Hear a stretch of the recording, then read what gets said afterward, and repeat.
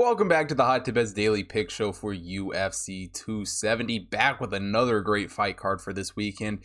Looking back at our first event of the year last week, we ended up going 3-0 with last week's UFC picks, so really couldn't have asked for a much better start, and we got a couple of amazing fights on slate for this one, so let's jump right in.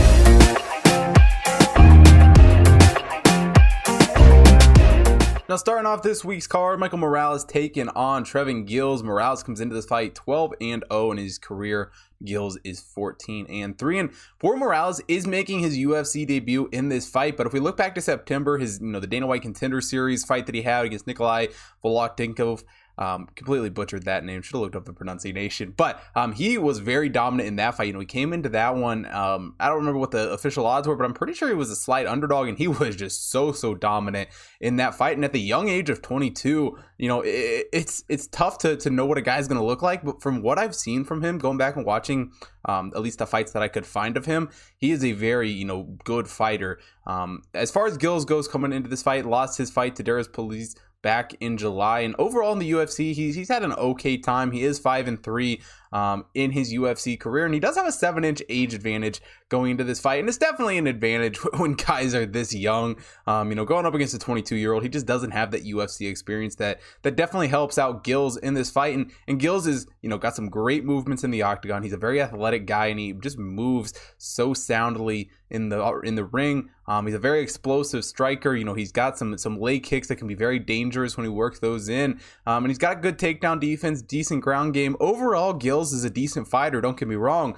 But the biggest concern I have for him in this fight, he's dropping down to welterweight for this fight, a 15-pound weight difference for him. And I think it's definitely going to impact how he fights in this one. I don't know that we can just, throw that drop out of the water, especially against a guy, Morales, who is very, very explosive. 9 of his 12 career wins came by knockout. And he has a very excellent kickboxing background. He uses his legs very, very well. He's a good striker, especially from range. He actually has a 5-inch reach advantage coming into this fight, which is going to be huge for him here.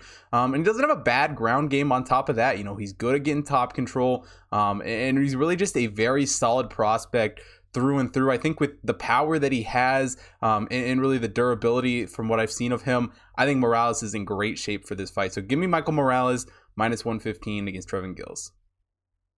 Next up, jumping all the way up to the main card, the co-main event of the evening, Brandon Moreno taking on Deverson Figueiredo. Now, obviously, the three-peat for these guys, the third fight in the trilogy to round it all out. Moreno comes into this one 19-5-2. Figueiredo is 22-1. And for Moreno, he obviously, won the belt back in June, became the flyweight champion after their draw in the first fight, and I really loved what I saw from Moreno in that fight, and really what I've seen from Moreno for a while now. He just continues to get better fight after fight, and he's looking like a very solid guy.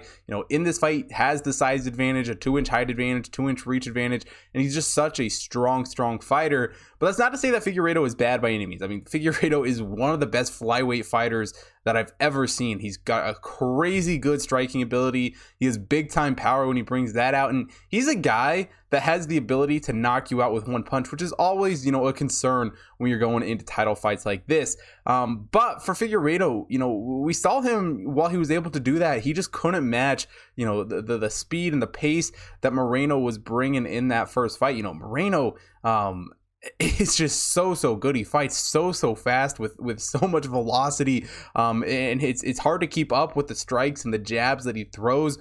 His kickboxing skill set, like I said, is very, very strong, and he's a very good wrestler on top of that. If he controls the ground, Moreno has himself an easy path to victory. And honestly, every aspect for Brandon Moreno coming into this fight, no matter what you look at, whether it's his ground game, his striking, his whatever, is just so dangerous, and he can beat you in a multitude of ways. And it's really hard to prep and plan and get yourself ready for a fight like that. And not to mention, Brandon Moreno has never been finished in his entire career, which is very, very impressive. 19 wins and you've never been finished.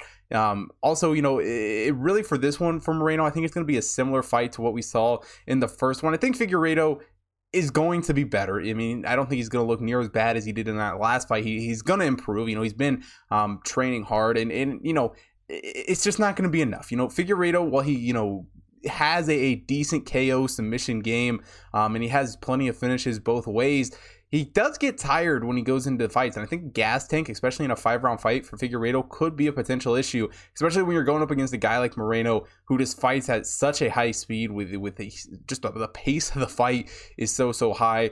I love Brandon Moreno here. I think it's a pretty similar fight to the first one. Give me Brandon Moreno -175 in this fight. In the main event of the evening, Francis Ngannou taking on Ciryl Gane. Ngannou comes into this fight 16-3 in his career. Gane is 10-0, and let's just, say it as it is. This is one of the best heavyweight fights that we have had in quite some time. I don't remember a fight with two guys nearly as good as these two in the heavyweight division in quite some time. And surprisingly, it doesn't seem like this fight in this card is getting near the amount of praise that it should be getting. But we're in for a great fight here. Ngannou obviously had the win back in March over Stipe to retain the title. And as far as, age experience goes in this one, Francis definitely has the age advantage. He's 4 years older and just has more fights under his belt. Ciryl Gane is a very, very good fighter. We saw him against Derek Lewis in August, and he looked absolutely great. And he's definitely a guy who's on the rise. And let's be honest, even if he loses this fight, this is not going to be his last shot at the heavyweight title by any means. I mean, he's a guy who's going to be contending in the division for quite some time. And it's because he's such a patient fighter. He waits for his opponents to make mistakes before he strikes, especially with that kickboxing ability. He's just very, very technical. And he's very good from range. He can sit back and punish you when you make mistakes. Crazy good power from Ciryl Gane, a very quick fighter, very good footwork, and he's honestly just a good fighter through and through. And if we're being quite honest, technicality-wise, of the fighting styles of these two guys, I would probably give Gane the slight advantage there. But what he doesn't have is Ngannou's just absolutely insane power. I mean, Ngannou is just one of the most powerful fighters that I have ever seen. His jab is so nice, and that heavy hitting style is just so insane. And it can really, leave pretty much anyone out cold in as little as like one punch. Not to mention Ngannou has a very good chin. I mean, even if he gets hit by Gane's best stuff, I don't know that that's like instant knockout by any means. Ngannou definitely has the power advantage, which only means so much. I get it when you have two heavyweight guys like this one. But for Ngannou, all of his fights he's won, the 16 victories, none of them have been anything but a finish. I think he has like 12 KOs, 4 submissions, something like that. But he is a finisher, and if he wins this fight, he's going to finish it. But he can't get ahead of himself. He has to be patient. I mean, Gane is a guy that if you rush out early and try to just be super, super aggressive, he's just going to sit back, let you tire yourself out, and then, third, fourth round come, and he's just going to beat the heck out of you. But I don't think Ngannou, if he sits back and waits and finds his opening for his KO, even if it is, a second, third round, if he just waits and is a little bit patient and doesn't just rush out and go crazy, I think he's in much, much better shape. As far as Gane goes, he does have solid takedown defense and fast striking himself. But like I said, I think his best path to victory is slowing this one down and really trying to control the pace here. And if we're being quite honest, I think Gane, as the fight goes on, is going to have a hard time protecting himself and trying to stay in the fight while also not trying to get knocked out by Ngannou. And really, when it comes right down to it, the reason I like Francis Ngannou so much in this fight is just the odds. The fact that he's an underdog in this fight, I mean, I could see slight in minus or plus 130 isn't a huge dog, but really I would have these fights pretty much dead even pick them at minus 110. So give me Francis Ngannou plus 130 here against Ciryl Gane. And that is it for UFC 270. If you listen to me, UFC action, NFL, college basketball, NBA, NHL action for this weekend, head over to hottippets.com. Take a look at all the computer model picks up on the website. Also, if you haven't already followed the Hot Tippets main account on Twitter, Instagram, Facebook, TikTok, follow all of those to stay up to date with everything that's going on there, as well as if you haven't already followed me at Hot Tippets Chris on Twitter and Instagram, make sure you follow me there to stay up to date with all the content I'm doing, as well as on the Best Stamp app, where you can get early access to all of the picks the second that I record each episode. And last but definitely not least, if you're watching here on YouTube, hit the like button, subscribe to the channel, hit the bell notification so you don't miss out on any future content. And most importantly, drop a comment down below. Let me know who you guys are betting on for Saturday's UFC card. And thanks for watching today's show. I will see you guys tomorrow.